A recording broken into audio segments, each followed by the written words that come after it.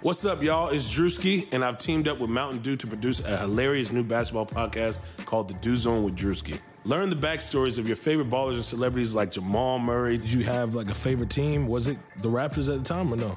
Was the Raptors even started around that time? Come on, bro. I ain't that old, fam. You talking like I was 50. Taylor Rooks, Asia Wilson, and many more. You won't want to miss this. Listen to The Dew Zone with Drewski on Apple Podcasts, Spotify, and wherever you listen to podcasts.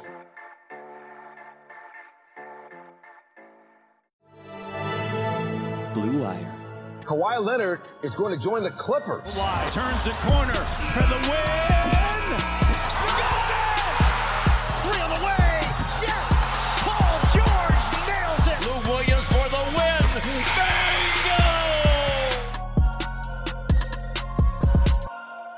Bingo! Welcome to the debut episode of Clip and Roll. I am your host, Justin Russo. I'm your other host, Farbad Esnasharia from Sports Illustrated, and we're so happy to have you on this debut episode. This podcast is being brought to you by Bet Online, your online sportsbook experts. In this debut episode of Clip and Roll, we're going to discuss the Clippers' recent week where they went 3-0 with wins against the Philadelphia 76ers, Oklahoma City Thunder, and Houston Rockets. It was a big week for the Clippers, Farbad. I don't think people expect them to actually go 3-0, especially with 2 road games. What was your big takeaway from this week for the Los Angeles Clippers? I mean, this was the week they needed to have to kind of shut a lot of people up. Unfortunately, it didn't really shut up guys like Nick Wright, but everybody else kind of understood this is the week that made the Clippers a lot more fearsome, and that them fully healthy is something you need to be scared about. Yeah, they came out like they meant business, especially against Oklahoma City and Houston. The Philly game was a little wonky for a while because of Shake Milton, which we'll get into. I mean, Michael Jordan. Yeah, Steph Curry was here apparently in that game. It's weird because this entire stretch run, even if you want to go back the week prior, was built up as like, this is the stretch and the week that the Clippers need to show what they can be when they're healthy. And then they showed it. They were impressive in basically every game. And my biggest takeaway from it was, if you have Kawhi Leonard, turns out you're a very good basketball team. Having Kawhi Leonard solves a lot of problems. In a nutshell, both ends of the floor, it just solves everything you can ask for. And even in the same vein as like having a closer, solves that too. And so, I mean, for me, the best game of the week had to be the Houston Rockets game. What about you? Okay, I went a different route. I went for actual like drama in terms of like how good the game was both ways, and I went for the Philadelphia game. Why do you say Philly? Just because that game actually felt like, I know Philly was down Ben Simmons and Joel Embiid. That game felt special though. Like Shake Milton's going nuts. And Alec Burks is hitting shots, and Tobias Harris started off really well. And it's like, that game just felt great. It was an ABC Sunday game. Like, the Clippers got off to a slightly slow start in that game, and they had to claw their way back. But, like, Philly felt like they wanted that game, didn't they? Like, even with their injuries and such, Josh Richardson got a concussion during the game. Al Horford had a really good game, even though he didn't really score all that much for them. But Philly wanted that game so much, and Shake Milton's going off. Finished with 39 points. I think he had like 26 or 29 in the first half. He couldn't miss. The Clippers tried to contain him in pick and rolls, and they couldn't. He was walking into open threes. But the Clippers overcame that, and that game was just fun to me. I think emotionally, when you talk about a game that might have been the best one, especially because there were so many games this season where you'd watch the Clippers play an injured team or an inferior team, and somebody would go off, and then you see Shake Milton, and you're like, here it goes again. They're going to lose a game that they should have won. And it's funny because literally the first minute of the game, I remember telling Joe Morgan, and I told somebody else, I was like, watch. And I tweeted it, and I was like, there's going to be a guy in the 76ers who averages 5 points a game or 7 points a game, and he's going to have like 40 tonight and have a career high. And Shake Milton went past his season average in the first quarter of the game, and then it just kept happening and happening. And everybody started DMing me being like, look what you did. You made him do it. But I mean, for me, it's Houston, because every time the Clippers have played Houston this year, the 3 games before it, it was very, very, very close. Every game was dramatic. Every game was close. And it kind of felt like, man, like, you don't want to see these guys in the playoffs. The Clippers would rather face Denver than Houston in the playoffs. And then that game, that they just had was kind of like, no, we don't care. Like, we'll face Houston and we can expose them and expose their inability, to cover our big guys or do anything about our big men. I mean, Zubac didn't miss a shot. And I think just for standing, of course it's important for standing sake, but man, that was a real put up or shut up game. It really was. To recap, they went into Houston and the only lead the Rockets had was 4-2, I believe, early in the game. The Clippers throttled them to the point where it was a 30-point lead with about 6 minutes to go. Zubac, as you mentioned, 17 points, which was a season high, I believe, 12 rebounds, had a block, did that all in 20 minutes. But the real main takeaway from this game was A, the team's defense on Kawhi Leonard, and B, just how terrified the Rockets were of Kawhi Leonard on James Harden defensively. Because anytime James Harden had the ball and Kawhi was the main defender, they tried to switch him off on a screen to get someone else, namely Marcus Morris Sr., on him. And they didn't want Kawhi anywhere near James Harden, which I understand. Kawhi is an elite of the elite defender. So you'd rather limit those Leonard on Harden minutes to where you don't have James Harden just doesn't have to deal with them as much.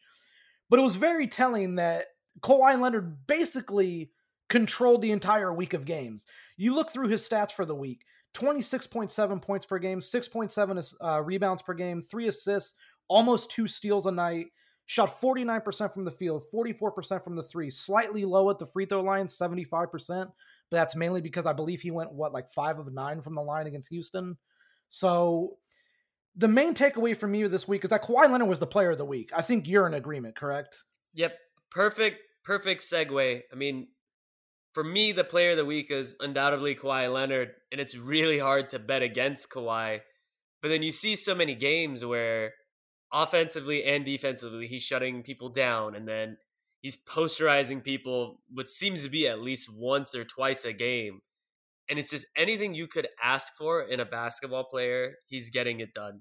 And like you said, 26.7 points a game. And he shut down James Harden, and he's taking good shots, and he's making everything look easy for the Clippers. There really wasn't a matchup for him in that Philly game outside of maybe Tobias Harris defensively. And in OKC, he got some of the Gallinari stuff, but that was mostly Marcus Morris. What they ended up doing in the OKC game is they had him actually on Chris Paul a little bit, which I found really nice, because the one thing that Chris Paul has struggled with at times in his career are bigger defenders. Usually he just tries to just pull up in the mid-range, which, hey, I watched Chris Paul. You and I watched Chris Paul for many years, especially with the Clippers. If that guy's taking a mid-range shot at the elbow, odds are that's money. And Kawhi did a good job of snuffing some of that out. The Clippers contained the OKC pick and roll pretty well, even though they went to drop coverage, which Chris Paul usually exploits, but the Clippers also swarmed him and made other guys try to beat them, and they couldn't. And then in the Philly game, what I liked that Kawhi did defensively, even though the Clippers gave up 130 points, that's an awful lot of points to give up. The one thing I like that Kawhi did is he's so much more engaged defensively now because he looks healthier than he has been in recent months, that he was blowing things up off the ball repeatedly. And that's what I see from him defensively. So let me ask you one thing. Do you have a favorite play of the game that we could call like the Russo's play of the game or the fly-by-night play of the game? Which game would you want? Because probably one play from every game, but which game would you want? Give me the Houston one because it's the most recent. All right, so this wasn't a Kawhi Leonard play, but there was a play where Ivica Zubac was running the floor. The Clippers had the ball in secondary transition. Zubac did a very smart thing. A lot of bigs don't do this a lot. They kind of just hover at the top of the arc to wait for the ball to swing it around. But what he did is he face cut Austin Rivers to the left elbow, which made Austin Rivers have to defend him. Now, as we all know, the Houston Rockets are not a big team, so they're not going to really have a true center out there at any time. So Zubac face cuts Austin Rivers, and he gets into the post. He signals with his hand that he's ready for the ball to be inserted into the post and entered in. Paul George gets the ball swung to him and then swings it right to Zubac in the post. Off the catch, Zubac turns to his left towards the baseline, which draws Austin Rivers that way, then spins back the other way with a right-handed hook shot, and he made it. And in that one play, it made me realize something. When he has the confidence and the freedom to expand his role in the offense, Ivica Zubac is a very good player. And the Houston Rockets have no one that can match up with him physically. He was too big. He was too strong. They would jump into his body and he'd stay straight up and vertical. There was nothing Houston could do to him. And I just want to thank the Houston Rockets for trading away Clint Capella for that very reason. You're pretty much giving the people that Patreon content for free right now. And I just want everybody to know that, because that was something people deserve to pay for. Yeah, I have a video coming out about Zubac pretty soon, but I just wanted to say, like, Zubac was really good in that Houston game. I feel like more people should talk about that Houston game for him specifically than anyone else on the team. Like, I thought Marcus Morris Sr. did a really good job defensively against James Harden for the most part. He did get burned on the perimeter a little bit, but everyone played well. Not everyone shot well. I think one of the things that's been not talked about enough from that game is everyone made a big deal. Oh, the Rockets shot 7 of 42 from 3, which is, sub 20%. And they had a string where they missed 20 straight attempts. But no one brought up the Clippers were only 13 of 40, which is 32%. And some of those came in garbage time. Paul George had 13 points and they were up 30. If Paul George has 13 points and you're up 30 and he's shooting 38% from the field, like, there's no excuse. You got beat. That's been a theme, I think, for the Clippers recently, even in the blowouts that they've had, like the Oklahoma City game, the Houston game, even that Denver game from last week. And I think even Philadelphia. Yeah, the Philadelphia game too. Several guys didn't shoot well, and they still won. And in a lot of those games, they won going away. And that's a scary thing. Like, they're winning games in blowout fashion, I should say, without everyone actually shooting well. So if there's games where everyone's shooting well, that's going to be scary. Is there an unsung hero you have for this week? I mean, obviously we can give it to Kawhi almost every single week. Granted, there might be once in a blue moon we don't, but is there an unsung hero you have? I have Paul George. Now, I know that's kind of weird because you wouldn't really classify him as like the unsung hero type. He's the second best player on the team. And this week, he only averaged 17.7 points in the 3 games he played, only had 6 rebounds, only 3.7 assists, but he shot 50% from the field. He shot 39% from the 3. He got to the line 5 times a game. He played incredible defense. His passing, even if you just look beyond these assists, his passing was really good. His defense, navigating over screens, was great. I don't think people have given Paul George enough credit for actually how good he's been this year. I might be one of those guys that doesn't give him enough credit, but he's been stepping up more and more recently, especially against the Denver Nuggets too. My unsung hero is going to have to be Reggie Jackson. And when you look at the surface for this week, 8.7 points, 2 rebounds, 2 assists. It's nothing, that seems that crazy off the charts, but just his presence in the bench seems to make a whole world of difference for the Clippers, because every time the bench has come in, they've been continuing that same level of pounding that the starting lineup's done. And you have to believe, adding Reggie Jackson is a catalyst to that. And it just seems like every decision he makes is a smart one. He hasn't made that many bad decisions. He hasn't taken that many bad shots unless it's an expiring shot clock. But at the same time, he did tell me he really likes the show Cobra Kai and that he likes wrestling. So that might have skewed my results in this question. And that leaves us, with the next segment we want to talk about, which is going to be the highly, highly anticipated Laker game that's coming up on Sunday. March has arrived, and we are only weeks away from the big tournament. Yes, that tournament. Make sure to head to BetOnline and open an account today to get on their $100,000 Bracket Madness contest starting March 15th. That's right, I said $100,000 and March 15th. You don't need to be hardcore to get in on the action, and with multiple entries available, it's this season's best chance to cash in. And remember, the NBA and XFL are still going strong, so whatever your passion is, BetOnline is the place to be for all your betting needs. Visit our good friends and exclusive partner, BetOnline, to take advantage of the best bonuses in the business. Sign up for a free account and make sure to use that promo code BLUEWIRE, that's all one word, BLUEWIRE, for your 50% sign-up bonus. Remember, the promo code is BLUEWIRE, all one word. BetOnline, your online sportsbook experts. So what we got coming up is the highly, highly anticipated Battle for LA, Clippers-Lakers. Both teams are playing great basketball, and it's going to be one of those moments where the immovable object meets the irresistible force. What are your thoughts about that game, Justin? My biggest thought is I'm not going to take too much away from it. I know that sounds weird, but I started looking at it. It's a 12:30 p.m. Sunday tip-off. And it's the day daylight savings starts, so it's really 11:30. I didn't even think about that. I think both teams are going to be sluggish.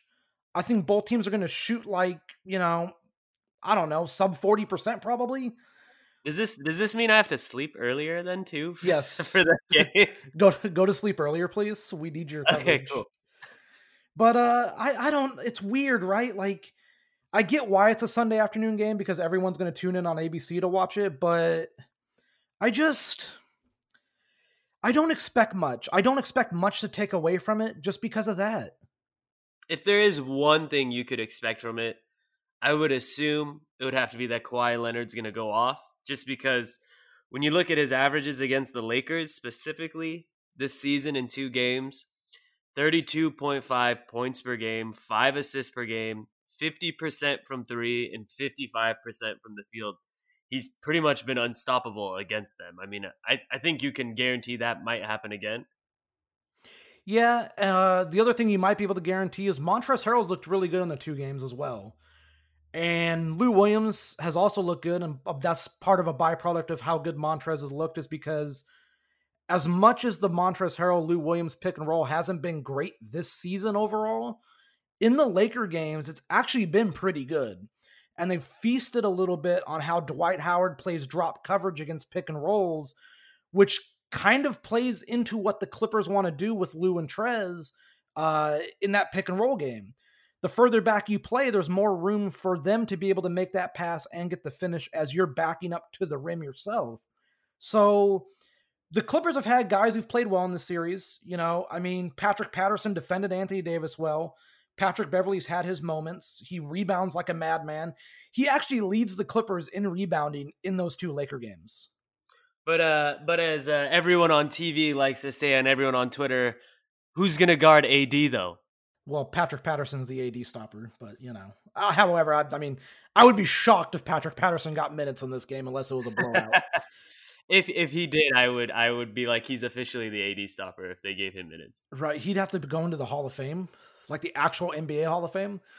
I think the interesting thing to watch mostly is kind of how the Clippers guard AD. I know that sounds weird because we kind of just joked about it, but they got Marcus Morris now. The prevailing thought is he's physical enough to give Anthony Davis problems, much like Patrick Patterson did, much like JaMychal Green can. However, I think Marcus Morris is also going to take some time to guard LeBron James, unless the Clippers just decide, well, we have Patrick Beverley, we have Paul George, and we have Kawhi Leonard. They can guard LeBron. Marcus, you have AD. That's your primary assignment. Because for the first 2 games, the Clippers have made it a point to use like a by committee kind of way to guard LeBron and AD, which is, hey, you 2 are going to play 36 minutes a night against us. That's fine. We're going to rotate guys in and out for 6-minute spurts, and they're just going to be physical with you, and that's going to wear you down. And we saw that in the 2 games in the fourth quarters of both of them. The Lakers wore down, especially those 2. I mean, there's so many different factors, going into this game where it's like, okay, both teams are playing well, which is always great when that happens. But then also, the Clippers are playing really well, where they just look unstoppable, and they've kind of demolished every top team that they've needed to in this past week. But at the same time, I'm always that firm believer in, like, the Lakers have lost to them twice now. Both games that they probably could have or should have won. They're not going to lose 3 times in a row. You know, that's what you have to think. Like, they got to have that much more fight in them that they're going to refuse to lose 3 times in a row. And then it just becomes a matter of, does their level of willingness to fight overcome how good the Clippers have been playing? And that's always the most interesting thing for me to watch. Also, it's probably going to be the most annoying day on Twitter since Christmas. So that should be a thing, because I'm sure we'll see some Patrick Beverley slander. I'm sure we'll see some load management slander. Everything you can think of will probably be on Twitter on Sunday. Can't wait. Actually, I can. Oh, God, these games drive me insane. But you're right about something, though. I do think the Lakers need this game more than the Clippers. 200%. I mean, especially because the Lakers, you know, they're 5 games ahead at this point, and they're playing Milwaukee on Friday, which is a high chance of who knows what's going to happen there. But if they lose to the Clippers, that puts them that much closer. Whereas if they win, it's kind of just, they're 6 games ahead. They're a lock at this point for the 1 seed. And it's just a pride thing. But at the same time, you can't put that much stock into the regular season, just because I'll never forget when Brooklyn swept the Miami Heat in the regular season and then lost to them in 5 games in the playoffs. And everyone made such a big deal about it. And it's like, well, at the end of the day, the better team is going to win in the playoffs. Yeah, I just think for the Lakers, more than anything, they should have won that second game. The first game, the Clippers pretty much like controlled for if you remember the opening night, the Lakers went on that run to start the game and everyone was like, oh my God. And then the Clippers basically came back, took control in the second half, and that was basically it. But the Christmas Day game, the second one, the Lakers effectively controlled that contest basically the whole time. And then Kawhi Leonard just willed them to the end. And if you're the Lakers, and I look at this more from like a mental aspect than an actual like physical or basketball aspect, I think the Lakers need to win this game from a mental standpoint of like, hey, we can actually beat them. Like it's such a mental hurdle for them to get over that if they lose this game against the Clippers. So I'm going to have to interrupt you because we got a Woj bomb in the middle of us recording this podcast. Oh. I guess the Clippers are reportedly signing Joakim Noah, and he's going to join the team next week, according to Woj, which just happened in the middle of us recording this podcast. Makes a lot of sense because they needed a third big man, especially you could see it in that Philly game the first time they played where Ivica Zubac kind of fouled out, and it was like, so we're just going to play Trez on Joel Embiid this whole time? And you could see that they needed a third string big man. Yeah, the interesting thing with him is, A, how healthy is he? Because he did have the Achilles tear in the offseason. B, I think from more than anything else, he's a toughness guy. He understands how to defend LeBron James teams if you have to get to them in the postseason. And in case there are any injuries to frontline guys, he could play a couple minutes. I do not expect Joakim Noah to be a 10-minute per game guy. I don't. No, absolutely not. I don't think they're going to play him 10 minutes per game, but it is a very nice backup to have in case something goes wrong. And it's funny, I actually, the last time we played in the arena, I actually overheard Lawrence Frank tell one of the players, like, hey, we're probably going to sign Joakim Noah, just giving you a heads up. And he kind of gave a little heads up, and I was like, did I just hear that right? And I just kind of went along my day and didn't really bring it up to anybody, just because I was like, that was a random little statement. And I guess that is exactly what happened 1 week later. Do you want an interesting Chris Herring of ESPN and 538, he writes for them. Do you want an interesting stat that he just tweeted out? Sure. He said, one of my favorite random stats that only I would care about. 14% of Joakim Noah's career technical fouls have come against LeBron James and LeBron James teams.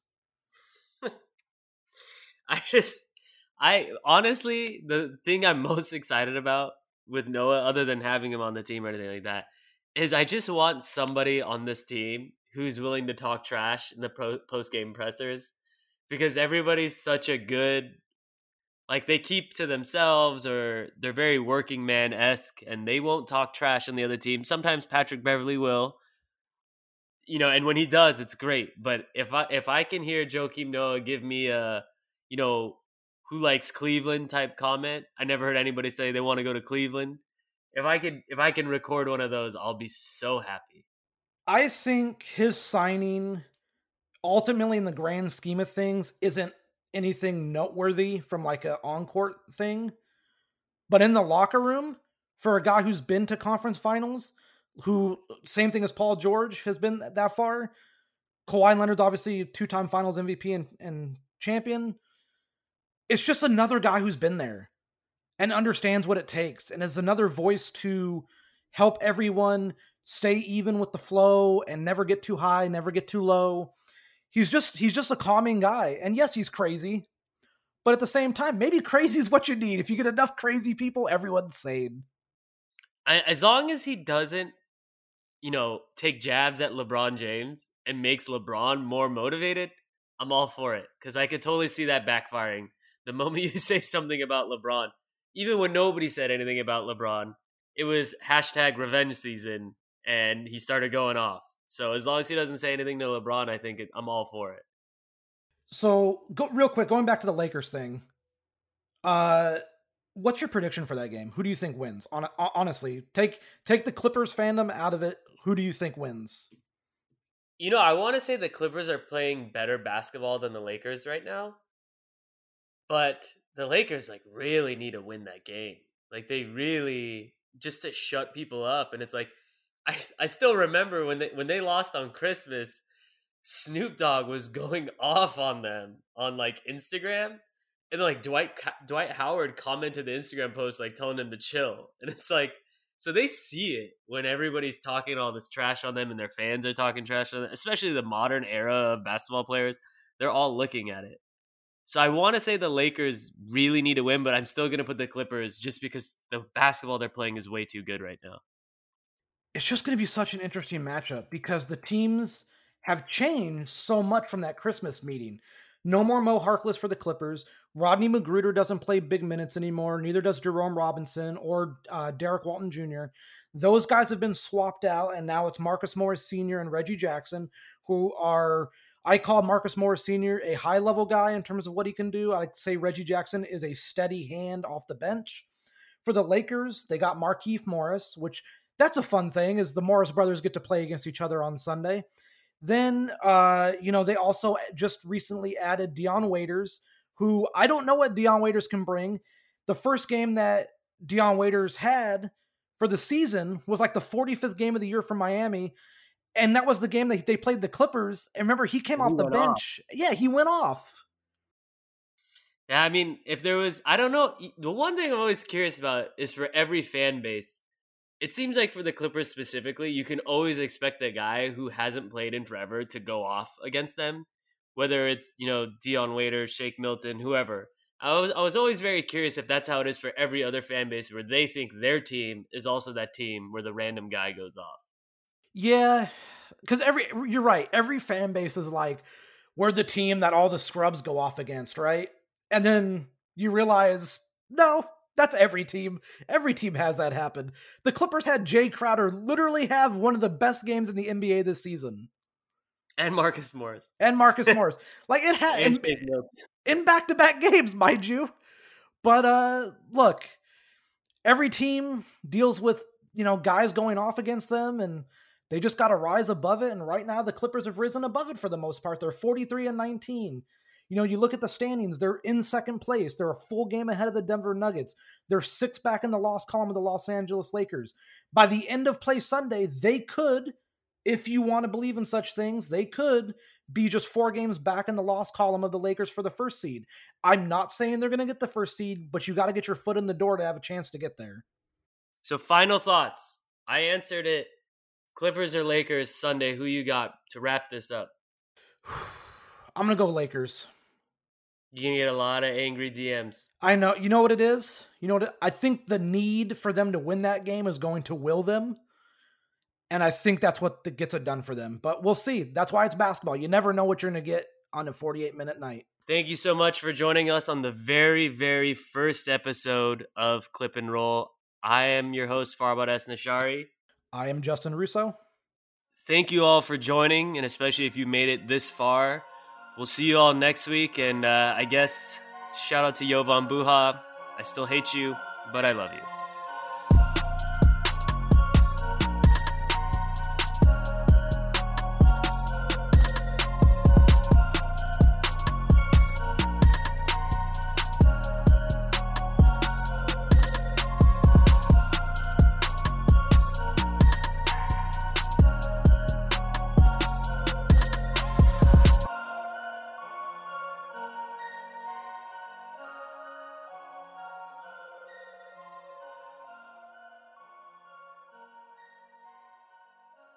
Nobody builds 5G like Verizon builds 5G, because we're the engineers who built the most reliable network in America. And the more you do with 5G, the more building it right matters. The more your network matters. The more Verizon engineers going the extra mile matters. It's us pushing us. It's Verizon versus Verizon. 5G built right from America's most reliable network. Most reliable based on rankings from RootMetrics second half 2020 U.S. report of 3 mobile networks. Results may vary. Award is not an endorsement.